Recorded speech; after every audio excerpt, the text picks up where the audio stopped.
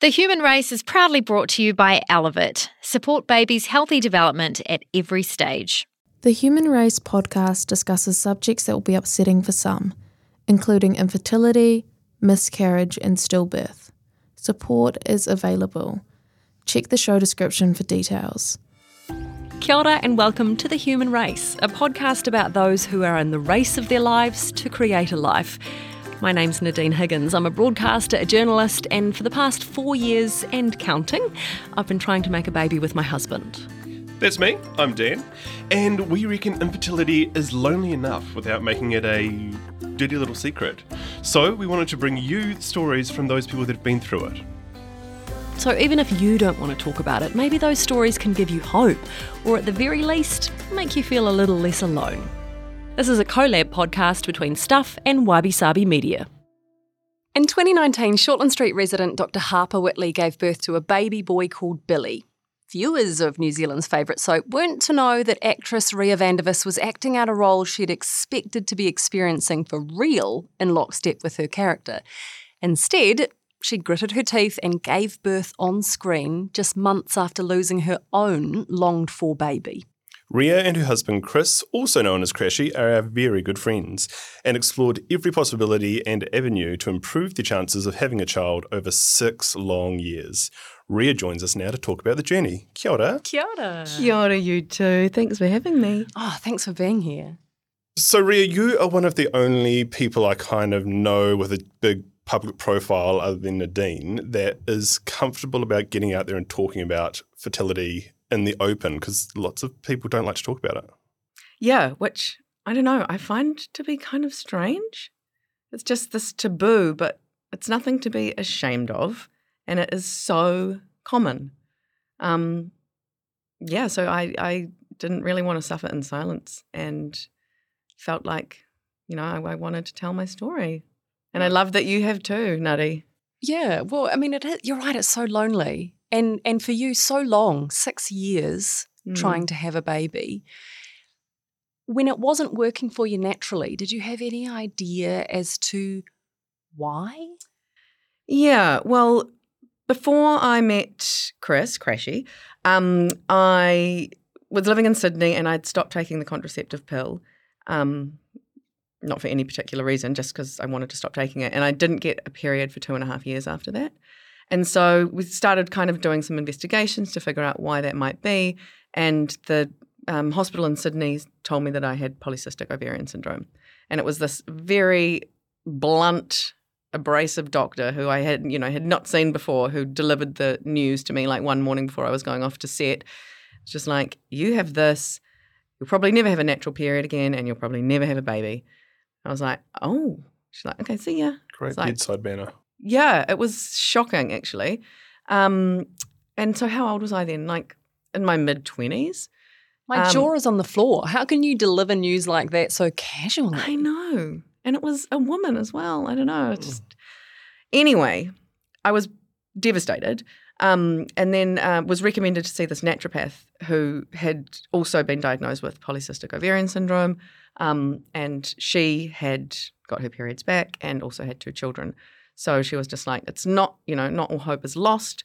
Try this, potions and all sorts. And then a diet which was pretty much just fish and vegetables. So incredibly healthy. Wow. But 6 weeks later, literally 6 weeks later, I got a period again and got it regularly. Wow. So I kind of thought, solved that problem. Yeah. Kids are back on the agenda. Yeah, they're back on the agenda now. I just need a husband. Anyway, found a husband. You met Chris. Yeah.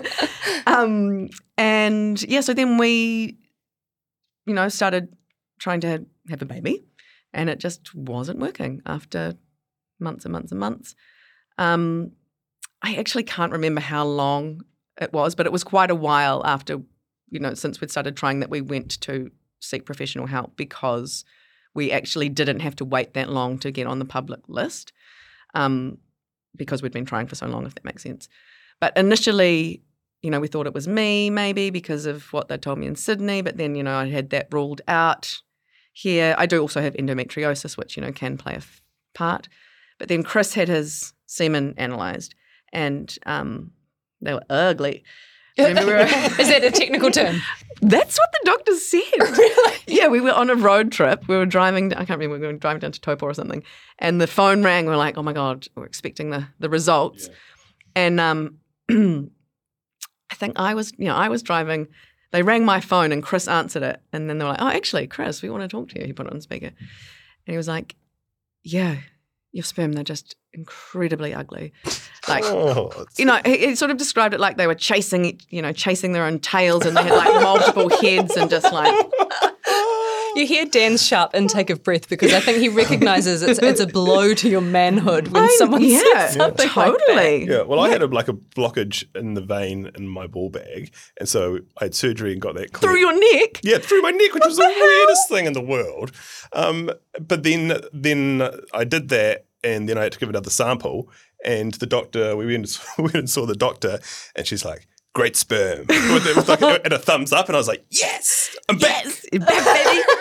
Well, that's the thing. Like, men can affect their sperm, So Chris went from having like super ugly sperm to like very handsome sperm and like not too, Beautiful A grade. Yeah, beautiful A grade sexy sperm by doing simple things like not going in the spa pool and not wearing tight undies and, not drinking and doing all sorts of other things. Doing all the things that you females have to do, like exactly. sacrifice, I think it's Not called. so easy when it comes to eggs, right? Not so easy when it comes to eggs.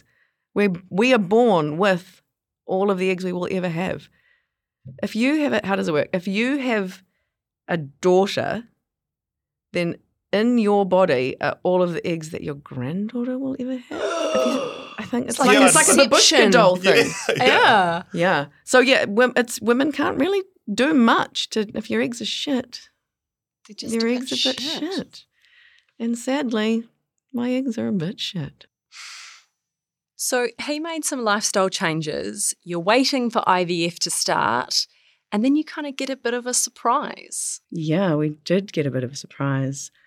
We fell pregnant naturally, which was a huge shock because it had been so long, and we'd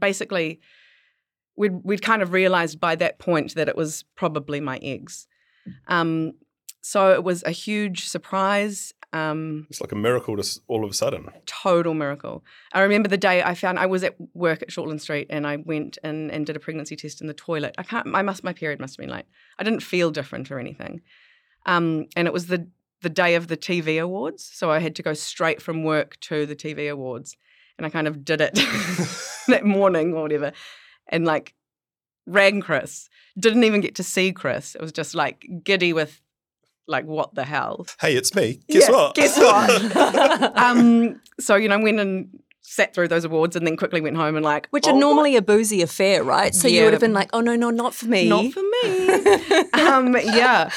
So that was wildly exciting. And it coincided with the fact that my character on Shortland Street was also pregnant recently. So it was like, oh my God, this is so serendipitous. Yeah. So yeah, for a while that was pretty awesome. So did they write that in or was that just a complete coincidence? It was a complete coincidence. Wow. How amazing. Yeah. That show often imitates life. It's pretty weird. At this point, you guys are excited going, oh my God, this is amazing. But then it didn't go down the road you wanted it to go. When did you kind of start getting that feeling things weren't quite right?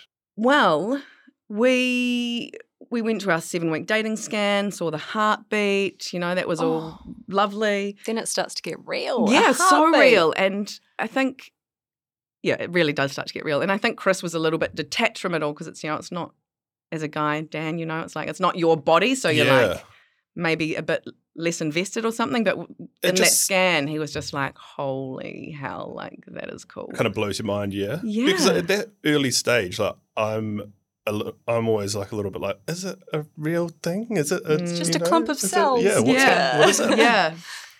Well, it's a clump of cells that was pulsating. It's doing the beat. So yeah, that was pretty cool, and everything was kind of fine. We went along. We were over on Waiheke Island the week of our 12-week scan, so didn't quite make it to that. Mm-hmm. Had it booked in for like the Tuesday of my 13th week. And then on the Saturday night beforehand, we were out for dinner with some friends and I had a little bit of cramping and I went to the bathroom and had a little bit of spotting, started freaking out as you would, especially me. And then, rang my sister who was at med school at the time. I was like, oh my God, this is happening. What do you think I should do? She said, just don't panic, go to bed, try and get some sleep and, see how things are in the morning. And things kind of progressed. I mean, there wasn't a lot of blood or anything, but I was quite crampy through the night. And the next morning, she just said, I think just for your peace of mind, you should go to the hospital. But I'm sure it's fine, but just go to the hospital. So we went back to Auckland and went to Waitakere Hospital, actually. Sat in the waiting room there for most of the day. Well, people are like, is that girl from Shorten Street? Yeah. Luckily, no one asked me for any medical help. Yeah.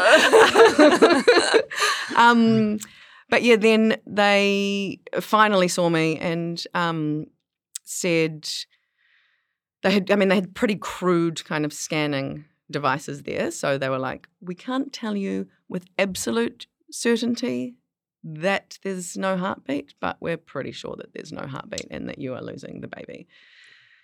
But they were like, so just go home. So they just sent me home. Wow.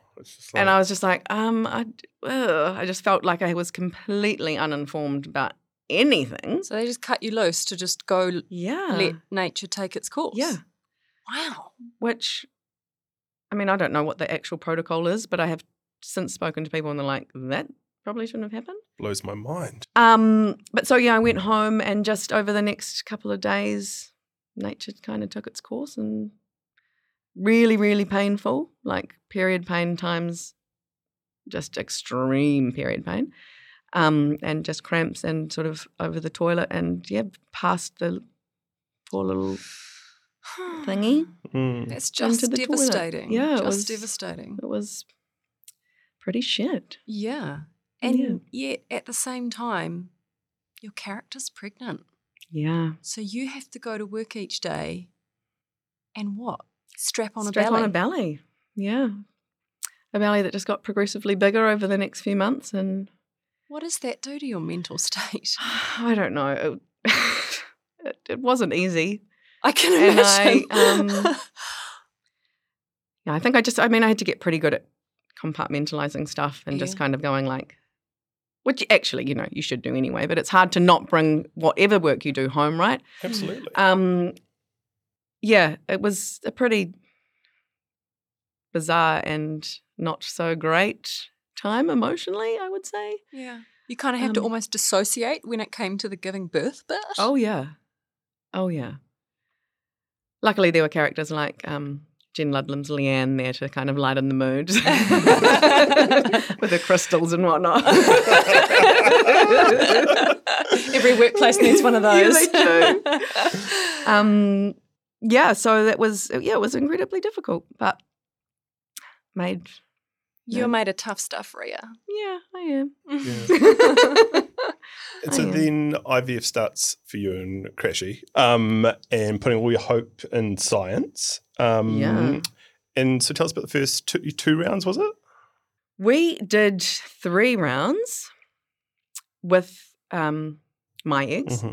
Well, I mean, actually, the first round that we did, I was completely unprepared for the outcome, which was that I had no eggs to harvest. Like, at no point did any doctor say to me that is a possibility. So it was just not anything that I had even remotely considered. So it really blindsided me. So I went through all the stimulation and then, you go and have your scans to see how things are developing. And they were like, it's not looking so good. And then, got to kind of the end of the stimulation. They were like, there is actually nothing for us to attempt to even grab. And you just think science is going to have the answers. So that must have just completely knocked you sideways. It really did. It really did. Did anyone explain to you that was a possibility when you started? No. Yeah. They're just like, we're going to have a look and see what the follicles are doing. Then we're going to harvest the eggs. Then we're going to fertilize them. And they never go, there is a possibility that the follicles do nothing and there are no eggs. Yeah, because it kind of be nice to have the bit of a heads up about that, right? Yeah, so you're totally. You're not lying there with your legs in the air and going, and they're like, yeah, nothing here. Yeah, thanks for nothing here. trying. Nothing to see here. Yeah, so that was a real shock, and that just. And so then, what do you change for round 2? Well, everything. Tried everything. I mean, I feel like I tried everything.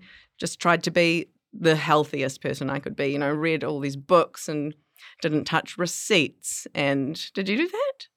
Yeah, I've started doing that. Yeah. I didn't initially, but I mean, when I don't want to put too fine a point on it, but you did all of the things, and some of the things you did, I feel like I need to ask you about. What is vaginal steaming, and what is it supposed to do? Okay. Vaginal steaming. It's a little bit woo-woo, but when you're desperate, you're desperate. You try everything. So it's imagine like a toilet seat that instead of having like a bowl of cold water underneath it has got a little pot of boiling water that is filled with like herbs and things. Okay. And so, they pop this pot in a little latched little cupboard, pop it in there, you pop your little fanny on top. Be careful you don't get burned. I was going to say, does it too steamy? Steam is hot. So some, you have to sometimes get up and like pace around the room a little bit if it's getting a little intense. Let it cool down. But it's supposed to, God, I don't know. It's supposed to sort of just like clean all of the mucousy stuff out, which, some people say is actually really important to have. So who knows? It feels like something Gwyneth Paltrow would sell you. Yeah, she probably would. She probably would. Right. Well, another thing that I did do was a lipiodal flush, which is actually based in medicine. And that's when they put like poppy seed oil up into your fallopian tubes and kind of shunk it around. Just to make sure that everything's kind of functioning properly and like flush through. And apparently, I was kind of part of a study for that, but apparently it has, I think it's a Kiwi guy that's pioneered it over the last kind of 20 years, but apparently there is some success with helping improve people's fertility afterwards. But did it make any difference in the next round? In the next round, who knows? I tried a different like drug protocol. So that might have made the difference. But also I think like I maybe got like too healthy. I lost too much weight. You need a bit of something on your body, I think. And I can become an obsessive person, and that is not healthy for anything.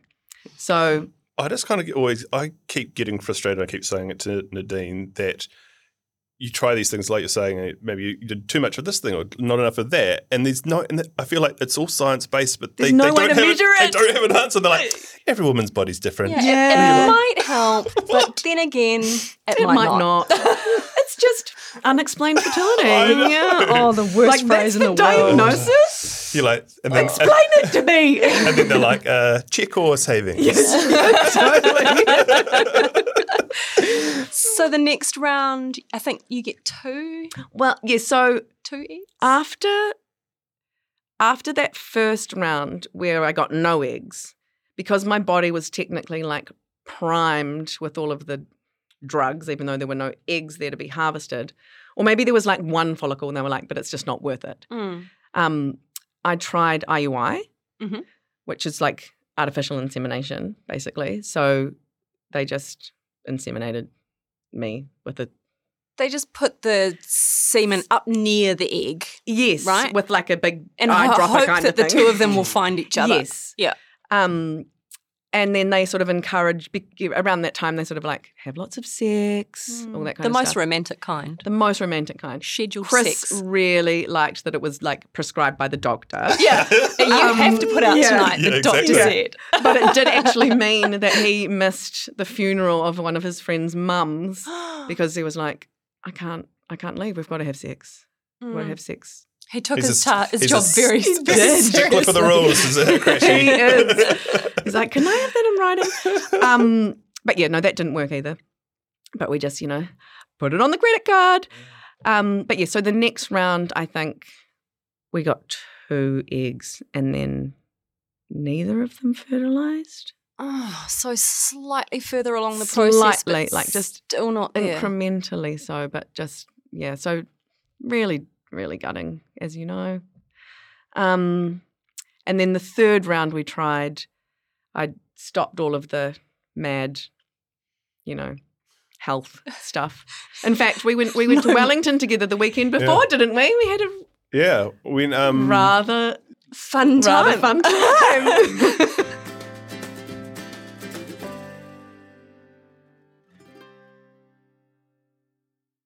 Some people think when they start trying for a baby, bam, they'll fall pregnant. But for others, it can take years. They give everything a shot. Surgery, tests, drugs, specialists. Switching up lifestyle choices can help, and this goes for guys too. The journey sperm undertake on their way to fertilise an egg has been likened to a human trying to swim thousands of kilometres. So it's obvious why it's essential to create a healthy environment for sperm production. Menavit is a male fertility supplement specifically formulated to support sperm health and motility. Made with a unique mix of antioxidants, it provides support during the conception journey along with a healthy lifestyle. Menavit is available at leading pharmacies. For more information, head to elevate.co.nz.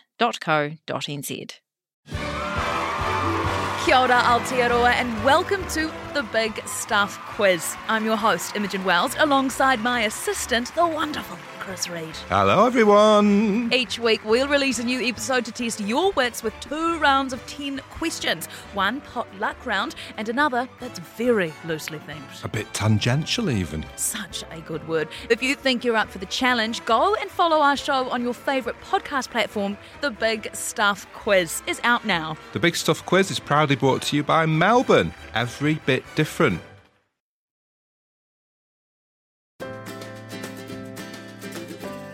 At what point did you start to think, okay, maybe my eggs are not going to get us there.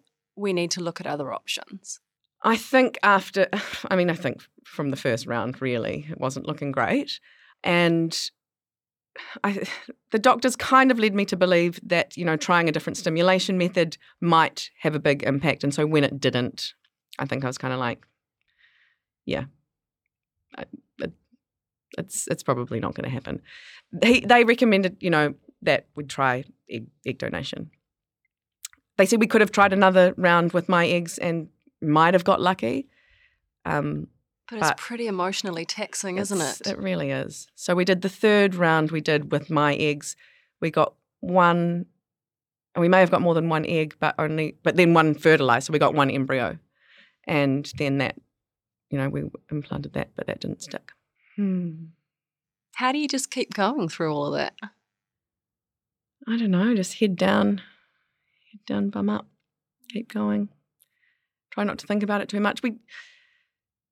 We got to a point, well, I guess we had to, where we were just like, this cannot define us, and our life is good and fine if this doesn't happen for us. You've got to be pragmatic, I think, and it wasn't looking like it was going to work. So, we were advised to go down the egg donation route. And so at what point do your sisters say, I want to help you? Yeah. So actually my sister Zena was the first one to put her hand up. And she is just a couple of years younger than me. She had a son of her own at the time. So we kind of looked into that, but she got her AMH levels tested as well, which is sort of part of the initial screening kind of thing.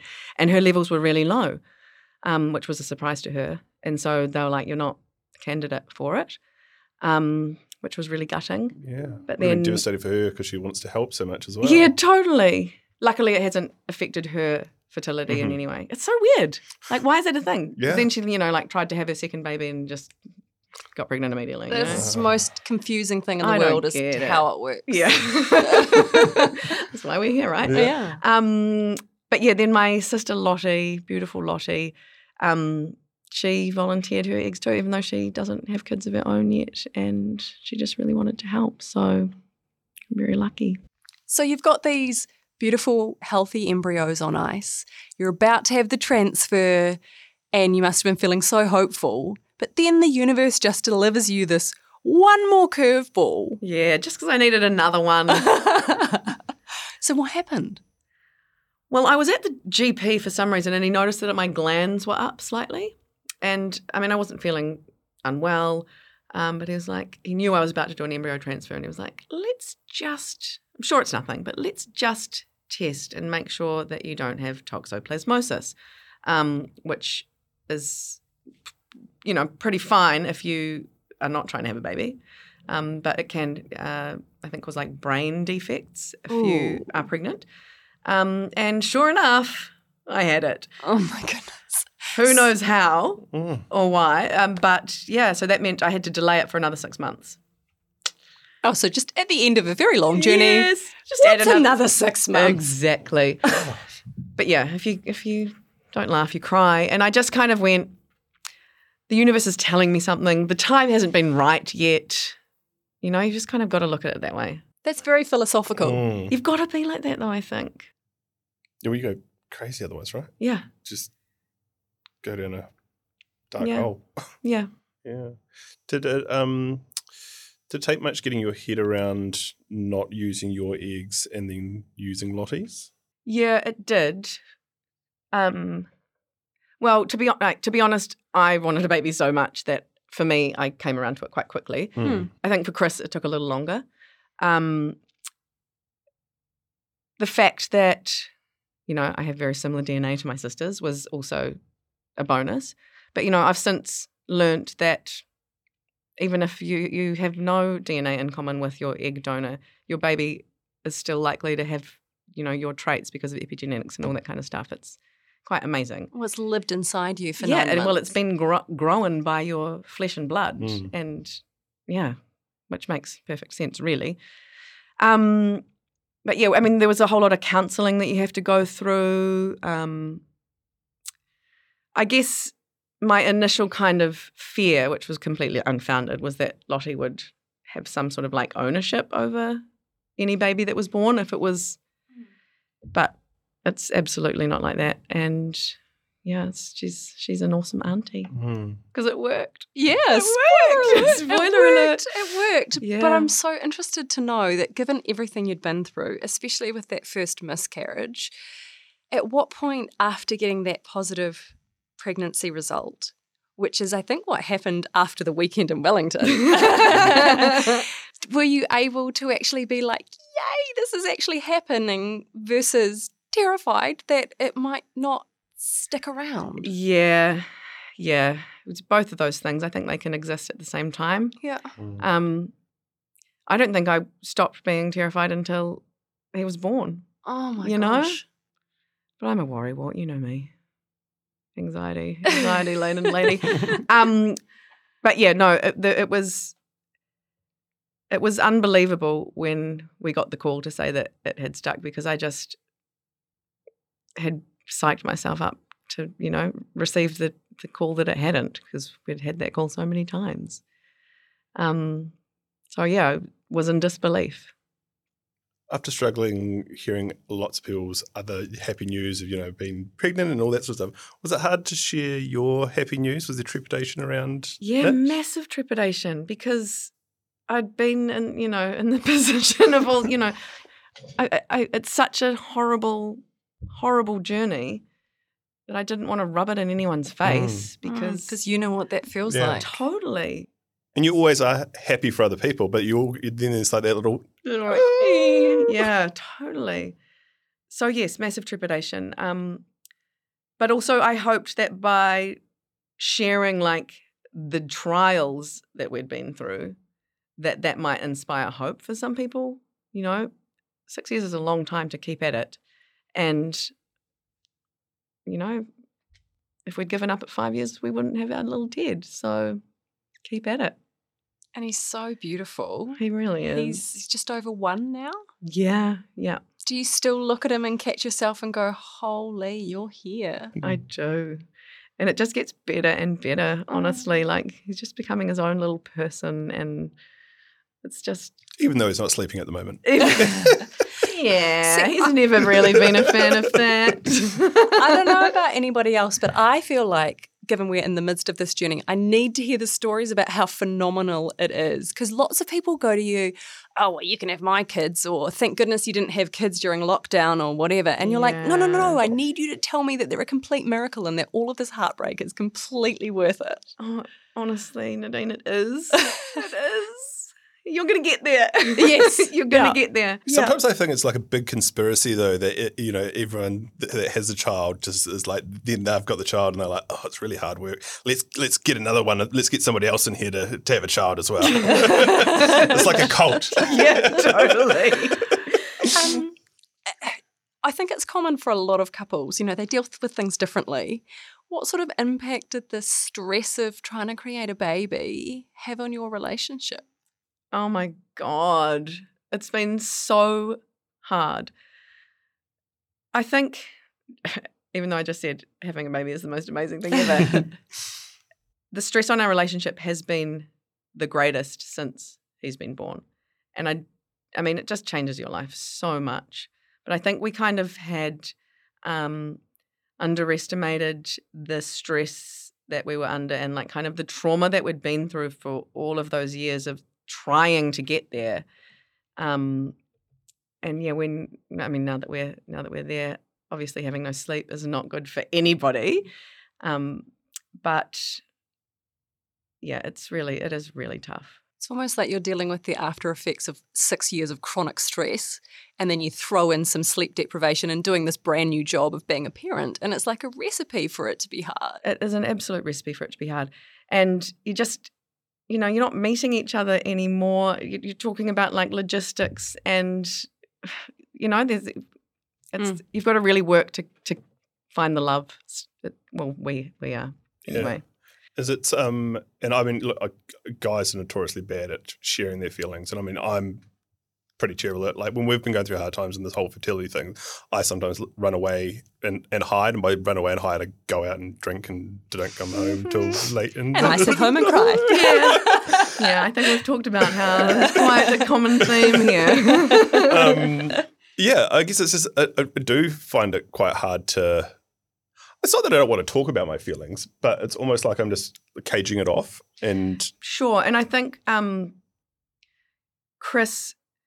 Like I alluded to earlier, like it all kind of is happening to the woman. It's like happening to our bodies, happening to, our minds as well. And I think that Chris, I don't know, just felt a little bit sidelined some of the time. And it's understandable why, they... Well, it becomes an obsession, right? You want to control all the controllables in this process where so much is out of your control that it just occupies every little corner of your brain. Yeah. Yeah, and I think he says, because I was obsessing about it so much, he was like, one of us had to kind of not. It's been very hard. Yeah. But I feel like we're finding our way back to each other now. That's so good. Yeah, that's awesome. So good. Yeah. And so you've got Teddy now, so you've got your happy ending story. I know during those years it was really tough. And currently for us, we're going through that. And sometimes the happy ending doesn't seem like it is in sight or will be there. How do you stay hopeful and ride that roller coaster? I don't know. Asking for a friend. Yeah, totally. I don't know that we... there was an element of hope, of course, but sometimes I feel like we just kind of expected that we were never going to get there. You just lower your expectations massively. But if you think you're never going to get there, what makes you keep, injecting yourself and sacrificing things and shelling out cash? Yeah. I guess it's just, hoping for the best but preparing for the worst, Because it's completely out of your control. It's like it's largely a luck thing, right? It seems. And there's nothing you can do, no matter what. You can work as hard as you want at anything. There's nothing you can do to help. It does feel like a lottery. It's a lottery. Yeah. It's a lottery.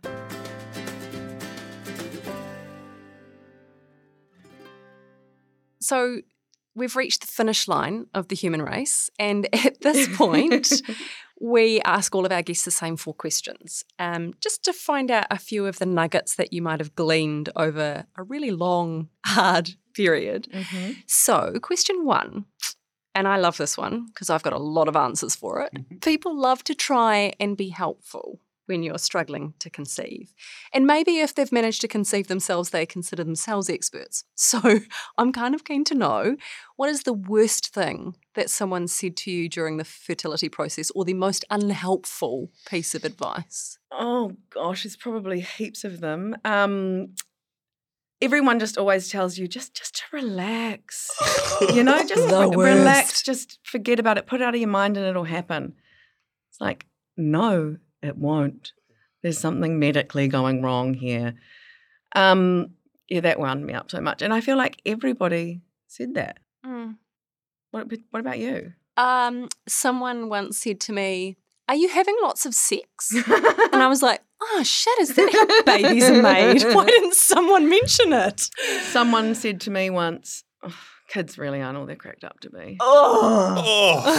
Just give up now. They're really awful. You have to change nappies and stuff. Yeah. The horrible ones. Oh, someone else also said, maybe you're just too busy.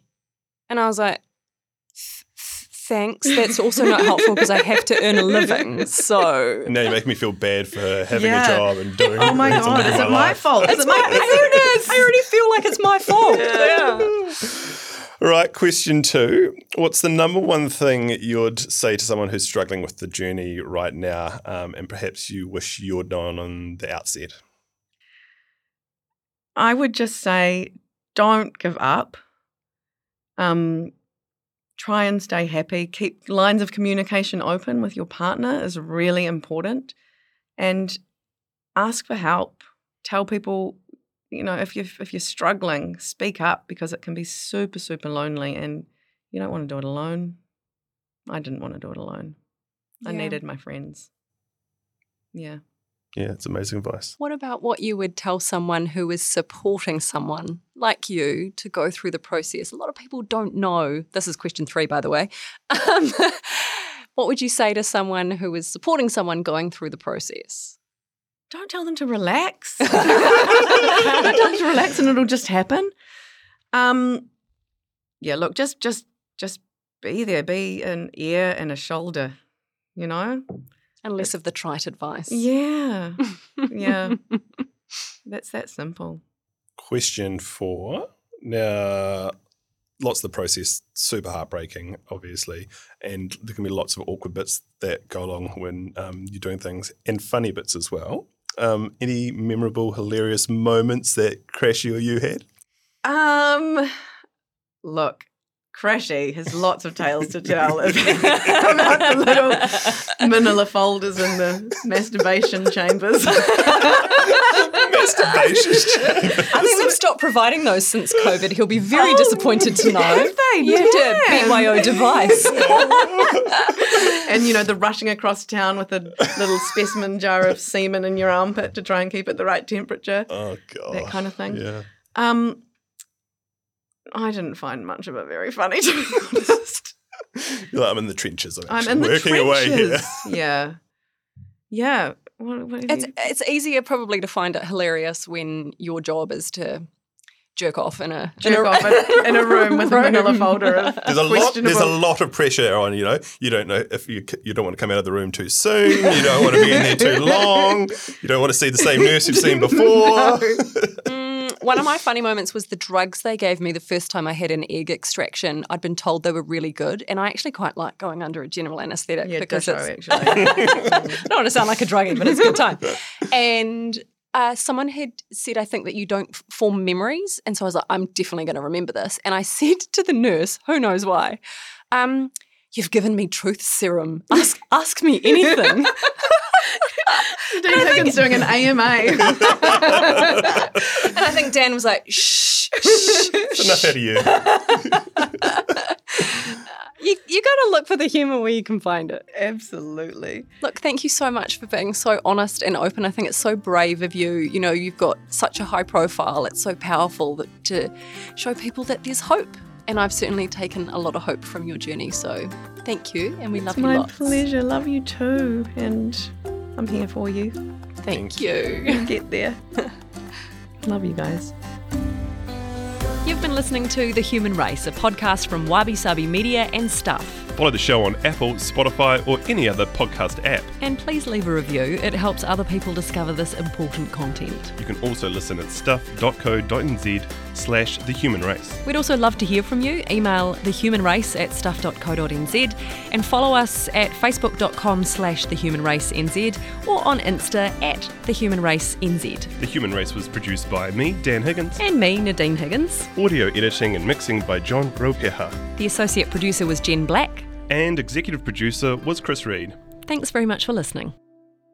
That was The Human Race, which was proudly brought to you by Elevate. Support babies' healthy development at every stage. Always read the label, follow the directions for use. Vitamin and mineral supplements are not a substitute for a balanced diet. If you have a baby with a neurotube defect or spina bifida, seek specific medical advice. Bayer New Zealand Limited, Auckland. Most GP practices in New Zealand are closed to new patients.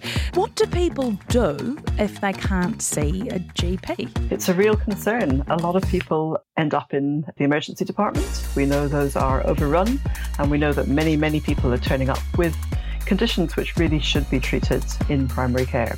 We really need to look at the funding. We need to look at how that is distributed, because we know if more money is put into primary health care, then we're actually stopping people going to hospital. For everything that's worth talking about, find and follow Newsable wherever you get your podcasts.